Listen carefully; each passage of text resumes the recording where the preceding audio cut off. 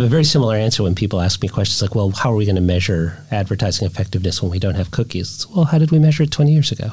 All those things still work. In fact, some of them are much better than they were at the time due to advances in computing. Hello to you, and welcome back to Marketing Trek, the podcast for professionals with a passion for marketing and communications, where the best minds in the industry explore the hottest trends in marketing and discuss the pitfalls companies and pros need to avoid. My name is Dominic Hawes. I am the Group Chief Executive Officer at Selby Anderson, which is a fast-growing marketing services group. Now, last week on the podcast, we spoke to various experts about radio and the future of voice. In the episode, I chatted with Dan Ellis, Managing Director of Orchid, about how voice is unlocking barriers for disadvantaged people. I sat down with audio producer Harry Radcliffe, and we discussed how noise and sound can influence the mind and our emotions. And I met with Marco Isle, where he outlined why we're entering a golden age of audio. So be sure to check that episode out if you haven't already. On today's episode of the podcast, we're going to be breaking open the jar and talking about cookies. Let's start at the beginning. What are cookies? A cookie is a small file that downloads to your computer when you visit a website. Cookies are used both to make our experience as users on the internet easier, but they also make an advertiser's work easier by giving them information about us. Now, cookies come in many shapes and sizes. They can be first, second, third-party cookies, all of which have different meanings. They've been an essential component of the internet since Web 2.0, but with an ever-increasing assault on privacy and scandals like the Cambridge Analytica debacle, well, it's made users trust less online. So the whole question of how we use cookies has been hotly debated in recent years. And in addition, the internet's changing in a really big way. Web 3.0 is coming. The advent of blockchain technology and token-based economics is going to fundamentally redefine how users surf the internet and how advertisers sell on the internet. So how do companies and brands ethically go about making the most out of cookies? And with the onset of Web 3.0, what are they going to look like and feel like in the future? To answer these questions, I spoke to Steve Millman, who is the Senior Vice President, Global Research and Operations at Dynata. Now, Steve has spent his career with a specific focus on quantitative and statistical analysis, survey design, research design, and other applied research techniques. Now, he's currently, as I said, he's the SVP for Dynata's Advertising Solutions Group. So he's an ideal person to talk to about the cookieless future, because apart from leading their global operations research, he's also a prolific technologist and data scientist. We're going to speak to Steve to discuss exactly what cookies are, and we get the scoop on an amazing innovation Steve's designed that's going to redefine how we use cookies in the future. But first, I really wanted to get to know Steve a little better because he's a fascinating person. I wanted to learn a bit more about his background and exactly the kind of work that he does. My name is Steve Millman. I'm the Senior Vice President for Global Research and Operations for Dynata's Advertising Solutions Division. Dynata is the world's largest online survey platform and insights platform. In the Advertising Solutions Division, we measure the effect of advertising across the entire life cycle of the ad. To begin with, Steve gives us the lowdown on what cookies are and how marketers can use them. So over the last 20 years or so, marketers have become very reliant on cookies for a variety of reasons, but principally they circle around the idea that you can resolve an ad served to a specific human being. So did an ad get served to a specific person? And then what else do I know about that person that I can stitch together? What are the websites do they go to? What is their household? What kind of purchases have they made? And stitching these things together all require cookies. There are other ways to do them, and there are certain things that are emerging. But that's what the cookies have been relying on. And it's frankly a bit of a crutch. And it's not the most privacy-sensitive way to go about this kind of thing, because it's hard for consumers who aren't in the market research world. It's hard for them to understand the choices that they're making and when they are and are not giving up privacy. I believe it's actually much more benign than most people think it is in terms of what we do with the data, but it's virtually impossible to give informed consent in some of the ways these things happen. So my personal view, and certainly the view of Dynata, is that we like the fact that the industry is leaning into a more privacy-centric, human-centric approach to measurement, where a user's knowing consent to the information they're providing is clear. Steve mentioning consent here is important because I think cookies have quite a few negative connotations attached to them. And I wanted to get an understanding into why consent is such a key question in how cookies are going to be implemented. So I asked Steve about this. Personally, so speaking for myself, I think GDPR was a very good idea in general. But part of the problem is a reluctance in the ad tech world to police itself in a way that's appropriate. So the ad tech world could have gotten together and said, well, let's form a series of principles. Let's adhere to those principles, and that those principles involve knowledgeable consent, that these principles involve protection of privacy, things of that nature.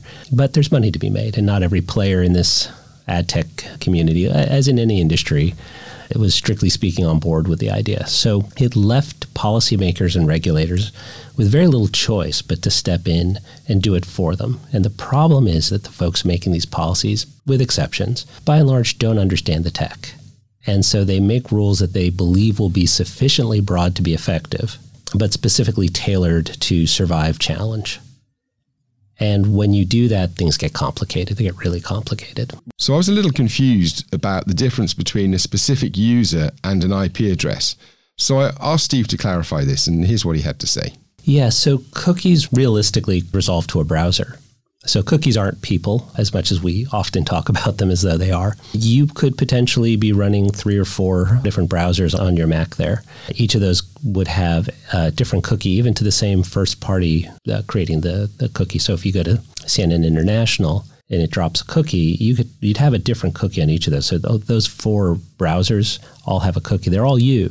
However, you could have children or a spouse that also use this computer. And so there's a bit of degradation as you go that route.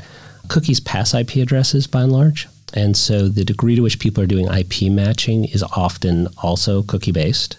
Then when you're on a different website and you buy something, if you have a vendor who can stitch the cookie drop there and the cookie dropped at CNN, they're going to know the next time you're on CNN that you bought that pair of shoes. And it might say, this guy likes shoes. Let's show him some other shoes.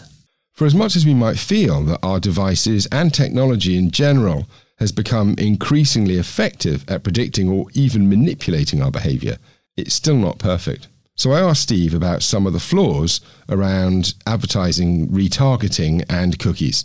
Let's have a listen to his answer. So there are things that cookies allow advertisers to do, but there are also things by their nature they encourage them to do that aren't, from a user point of view, aren't so smart. Like when you go buy a fridge and all you see is fridge ads the last 3 weeks because you just bought one. It's kind of irritating. It's incredibly irritating. It's also super amusing if you're me, because I measure ad effectiveness for a living, and I'm looking at that and I'm thinking wasted impression, wasted impression, wasted impression. But you want to have the capability, because if I search for refrigerators, or if I go to a site and I browse for refrigerators, or if I, within a walled garden, talk about refrigerators, it's actually, from my perspective, it's a positive experience to then have an ad served to me that helps me with that selection. One of the things I actually like to do when I make major purchases is that I will post it on social media and I will do searches in 3 different search engines. And then I sit back and wait for somebody to send me a coupon. I make a lot of money this way, right? Well, I save a lot of money this way. My wife would tell you I spend a lot of money this way. It's really dependent on your perspective, I suppose. But it is, digital advertising is cheap on a per impression basis, and it's complicated and expensive to continuously go back and match to a CRM to see if somebody's bought the item that I'm advertising. So if I'm Nike and I've been looking for shoes and they serve me ads and then I go out and buy a Nike, maybe Nike could stitch that together and stop sending me Nike ads. Maybe. But it's expensive and it's challenging. Nobody else who sells shoes is going to know I bought a Nike. So it's actually cheaper to waste those impressions in some circumstances than to go back and figure out that I've bought them already. If you're the kind of person who's selling ad space and you say, hey, I've got this great segment for activation for people who are getting ready to buy shoes, it's not really in my interest to narrow that target and tell folks to pay me less money and then spend all the additional effort to figure out who may have already bought it, that is going to make the lift results look better. So one of the things about the cookieless future is it's going to get increasingly hard for advertisers to get an appropriate message to their consumers. And we know that cookies aren't perfect, and many consumers have questions around, well, both them and their use. So what other way can marketers advertise to consumers? Let's hear Steve's thoughts. There's 100 ways. What's the best way of doing it, in your opinion? It's more complicated than that. It's always an unfortunate answer that nobody really likes to hear. Certainly my clients don't care for it. But the right way to do it, I'll maybe start with that, is to be reliant on first-party data. So what is first-party data? First-party data is data that is provided to you in a manner that is clear to the provider of the data, that you have it, that you have their permission to use it, and that you won't use it for direct marketing. And that may sound weird when I say, how do I use that for marketing? You don't use it for direct marketing, but you can use it to create lookalikes, to create scale. And so you learn from your first-party data. You can use the information there to make knowledgeable guesses about people you don't know based on the things you do. Cool. So we know a lot about our panelists. I know if you're a pet owner. I know if you have diabetes. I know where you live. I know all sorts of things. I know your income, gender. And those are all things they have willingly told me in return, in most cases, for compensation. So there's a relationship. There's very clear privacy rules. And we never, ever give out PII, personally identifiable information. And we never resell. If there are cases where we will ask somebody to download software so that we can see what they do, we don't do a lot of that, but it comes up from time to time. In those cases, we say, hey, listen, we'd like you to download this bit of software. And that bit of software is going to allow us to see certain activities on your computer. Here's what they are. If you'd like to do it, we will compensate you for it. Here's what we won't do, and here's how you can back out anytime you like. Then we're getting what they call metered data or behavioral data. And that's other data that we can use to construct models. And so I might be able to build then a profile of people who like to watch sporting events online. They read the news, they own dogs, and they make 60,000 to 100,000 pounds. If that's a valuable segment to a client, I can say, great, well, I have these attributes. I can model whether or not people I don't know this well, but I know things about them, how likely they are to be in that group. And then when you go out and you serve your ad to that audience, they're not obviously all going to be in target. That never happens. I think the average in target rate in the industry is in the low to mid 40%, but you become much more likely to hit them than you would if you were just hitting a broad age demographic. I still had questions on the exact framework and the method for targeting consumers without cookies, so I asked Steve for a little more detail on this. And he gave me a really insightful answer around the importance of context, making sensible predictions, and how traditional methods still work when targeting consumers. And that, if you know anything about me, I love the fact that good old-fashioned traditional methods still work. Let's take a listen. I have a very similar answer when people ask me questions like, well, how are we going to measure advertising effectiveness when we don't have cookies? Well, how did we measure it 20 years ago? All those things still work. In fact, some of them are much better than they were at the time due to advances in computing. But in context is a great way to do it. If you use a data provider like us or somebody else to tell you what the demographics are on a particular publisher or across publishers who like a particular kind of content, you can then buy ads against the content instead, which is what you're describing. The other way to do it is you have some of these really large-scale, very professional companies. You think about the big ones, right? Like Newstar or LiveRamp, Oracle, and any of the really big ones. And what they're doing in different ways, right? I'm not advocating for the use or disuse of any of these companies. Where they are increasingly leaning to is the accumulation of other people's first-party data and being able to stitch that together to create massive amounts of data, where some of the information is deterministic. So if you tell me that you're a white man in your 40s, you could argue that is or is not deterministic, because we generally believe people when they tell us things like that. If you do things that a white male in their 40s would do, and I have that information, I might infer that you're probably that. And that's probabilistic data. So they create this sort of massive deterministic and probabilistic data from valid first-party sources where they are not having to stitch these things together through cookies, but rather are able to stitch it together through other means. For example, maybe they all have PII, and you're able to go into a clean room where nobody gets to see anybody else's data. A match happens, and then the match information gets passed without ever passing PII. And those kind of clean room solutions are very good. You do that enough, you can develop extraordinarily large audiences where you know a little bit about a lot of people. Not all the people, but hundreds of millions of people. And that becomes a way that you can start also building audiences. PII. Personally identifiable information. In the US, we're talking about name, address, telephone number. In the European Union, increasingly IP address is considered PII as well. And this is one of the reasons why IP address is becoming an increasingly problematic approach. In the current climate, marketing is hard. But do you know what isn't hard? Making sure you never miss an episode of your favourite podcast. So tap the follow button on your podcast and you'll never miss out on the latest episodes of Unicorny or Marketing Difference. You can even go back and listen to our back catalogue of amazing episodes. If you do that, please leave us a review. It would mean so much. This is just a reminder, you're listening to Marketing Trek powered by Selby Anderson. You can find me on LinkedIn. My name is Dom Hawes. Please do come and connect to me. Please don't try and sell something to me on the first message you send me, but I love to hear from listeners. So please do connect. Dom Hawes at Selby Anderson. I am on LinkedIn. Email marketing is a subject we've been debating a lot recently.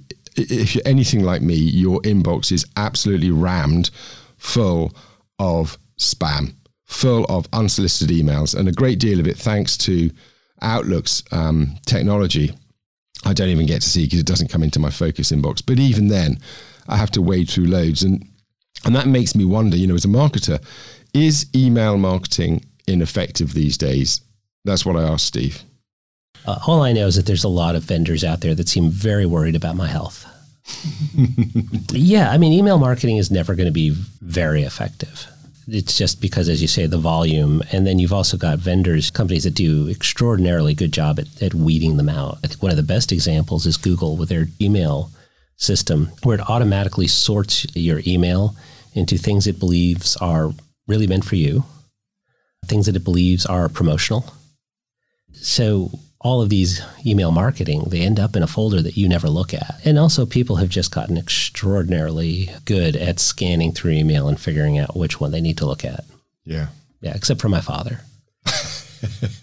So let's get down to the meat of the subject. In this next section, Steve speaks about the difference between first and third-party cookies and why first-party cookies are preferable. It's a bit of a misnomer to say that cookies are going away. What's being taken away is third-party cookies. So a first-party cookie it's my website. Let's go back to CNN International, who is not paying me for this, by the way. But if we're talking about CNN International and their site requires cookies, they're still going to be allowed to drop a first-party cookie. So first-party means that the entity writing the cookie to your device is the publisher of the page you're on, and not an entity that has taken a little piece of that page and dropped some script in. So if an ad is run and it has a Dynata tag and it's running on CNN, if we were to try to drop that tag on the user at that moment, that would be a third-party tag. I don't believe we have use cases for that. I don't do it in advertising measurement.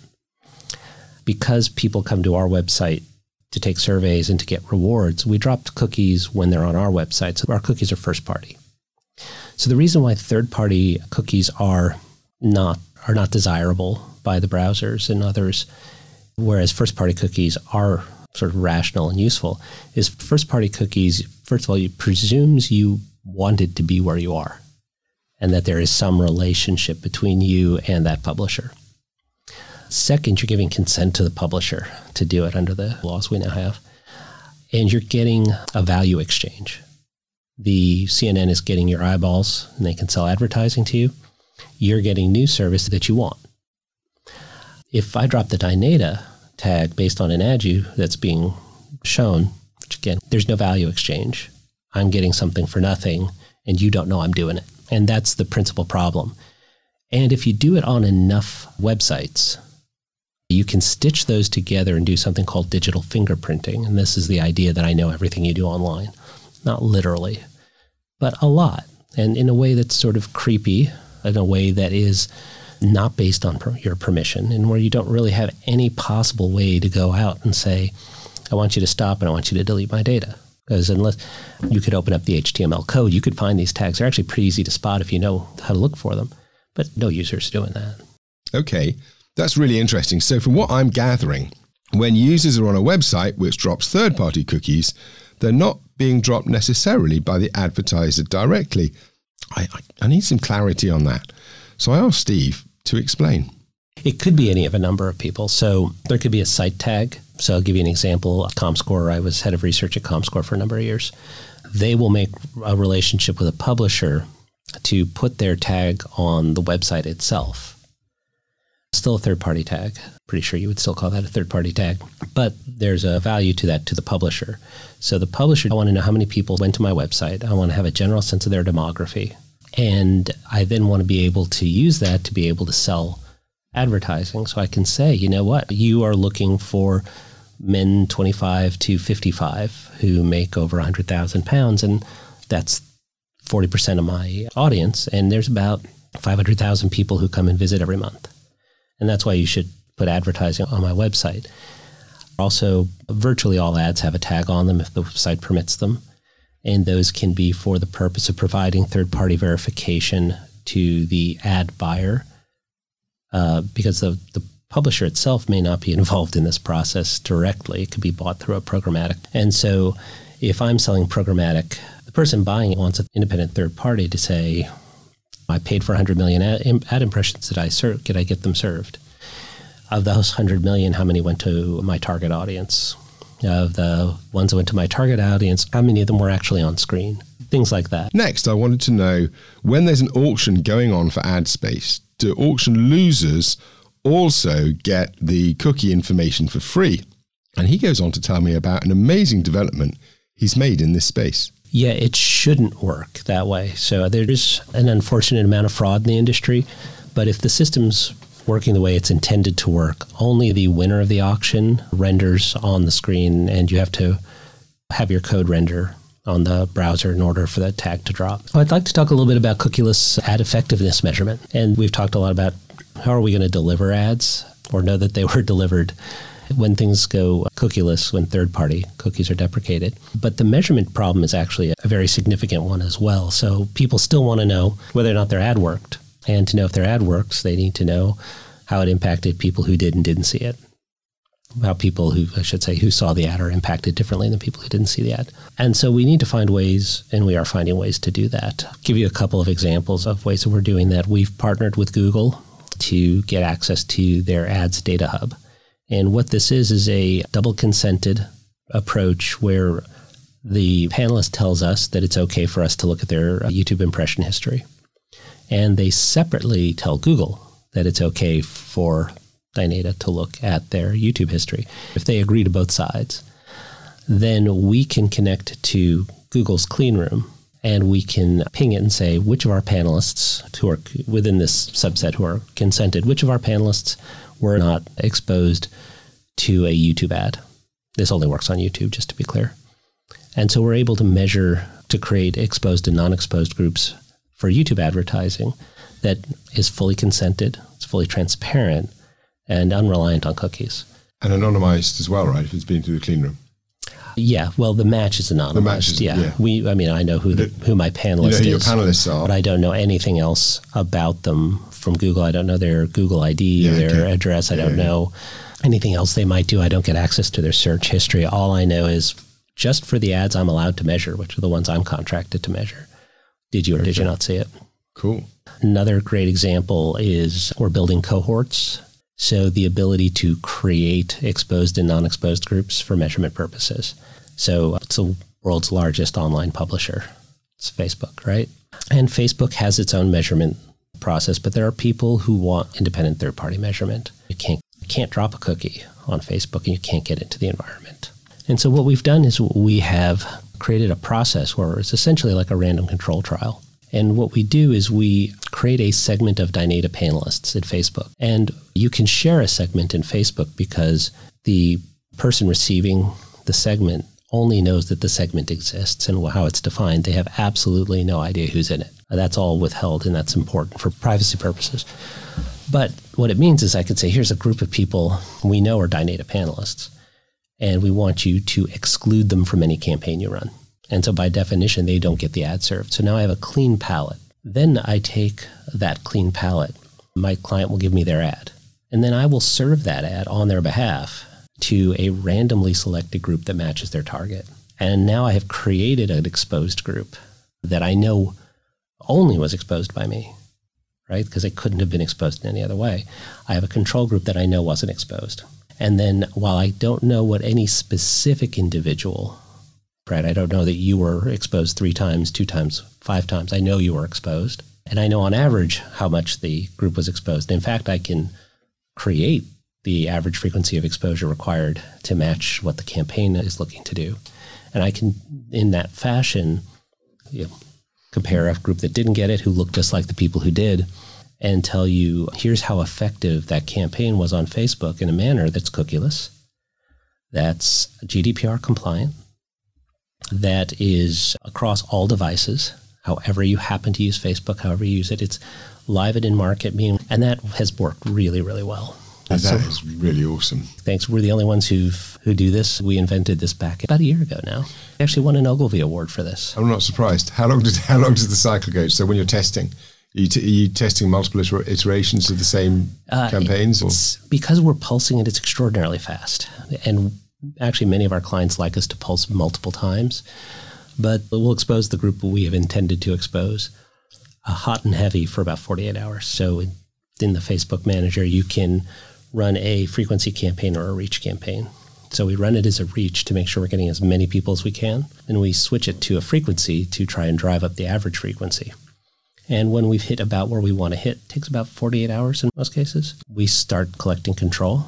So the whole thing can be done in a week. Okay. And then go live, presumably go live immediately and start adjusting, refining. Exactly. And so they can make changes. We could do it again the next week. Wow. That's so cool. Thank you. It's one of those funny things where it came to me quite literally in the shower. And it made me angry for a moment because I couldn't believe it didn't come to me sooner. I had it through legal 2 days later. We had a working prototype a week later, and we did live tests on it for about a month. And I had a first client virtually immediately, which never happens. I've never had a product cycle move that quick. Yeah. That's incredible. So I wanted to know if Steve and Dynata have anything else up their sleeve. We have also developed, I'm afraid I can't tell you the specifics yet, but we have developed a methodology that's going to allow us to measure programmatic in a cookieless manner. So measure campaigns where you don't know where the ads are going to be served in advance. We're very excited about this. It should work across all major browsers. So today, all third-party cookies have already been deprecated on Safari, for example, or Firefox. So anybody who's measuring with a cookie right now is measuring Chrome. Chrome's 40% of the US market, I think 50% of the global market. Those numbers may be old. But today, nobody's measuring with cookies. Nobody's measuring Firefox or Safari. So we'll be able to open that back up. And I'm very excited. The prototype works. We tested that pretty thoroughly. So we're now working to see if we can get it at scale. And when are you looking to launch? Is that a this year launch? Next year launch? No, I guess it depends on what you mean by this year. It's not the year we're in. What's a year? We would have been prepared to launch it this year had Google not sort of kicked the can down the field. When they did, I also run product for my organization, so I shifted resources to other things that would have a larger revenue impact in the short term, but 100% will be live in 2022. Wow. Okay, I am genuinely amazed by this. Not only from how much opportunity unlocking Firefox will bring, but also how quick the rollout for this tech is. It just goes to show how quickly the digital world's innovating. So we've now talked about third and first party cookies. And the final question, I just wanted to know a little bit more about zero party data. And here's what Steve had to say. So it's become big in marketing for certain companies. And what's striking about it is no one seems to understand what it actually is. There was a Forrester article where the author, I quite correctly and I very much agreed with her, wanted to talk about a subset of first-party data, which was defined as having value exchange, that was defined as being strictly self-report, very transparent, and never for resale. And if you read the article, it's behind a paywall, and I think this is why the marketers use it without understanding the concept. But the idea behind it is that there should be a way for a brand to have a conversation with their consumers in a way that the consumers feel protected and where the consumers get something out of that conversation. And at the same time, the brand gets the information they need to better serve their consumer base. It makes perfect sense, and it's a great way to think about being an ethical marketer.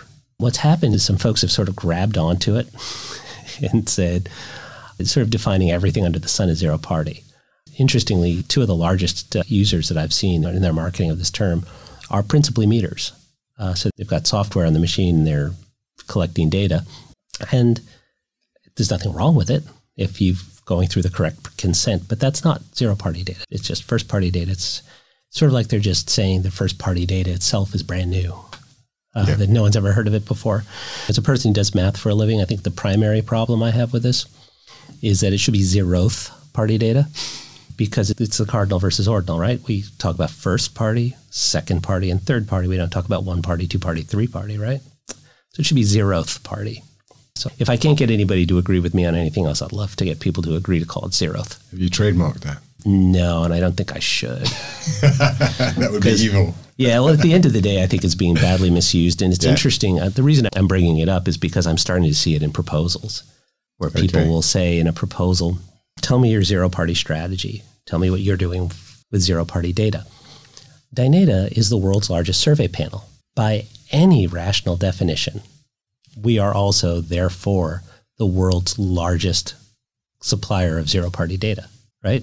Exclusively self-report, there's a value exchange, and we don't resell. So by any definition, Dynata is far and away the world's largest zero-party data provider. From my perspective, it would be silly to market us this way. But I think we may need to start talking about it just because the industry is talking about it.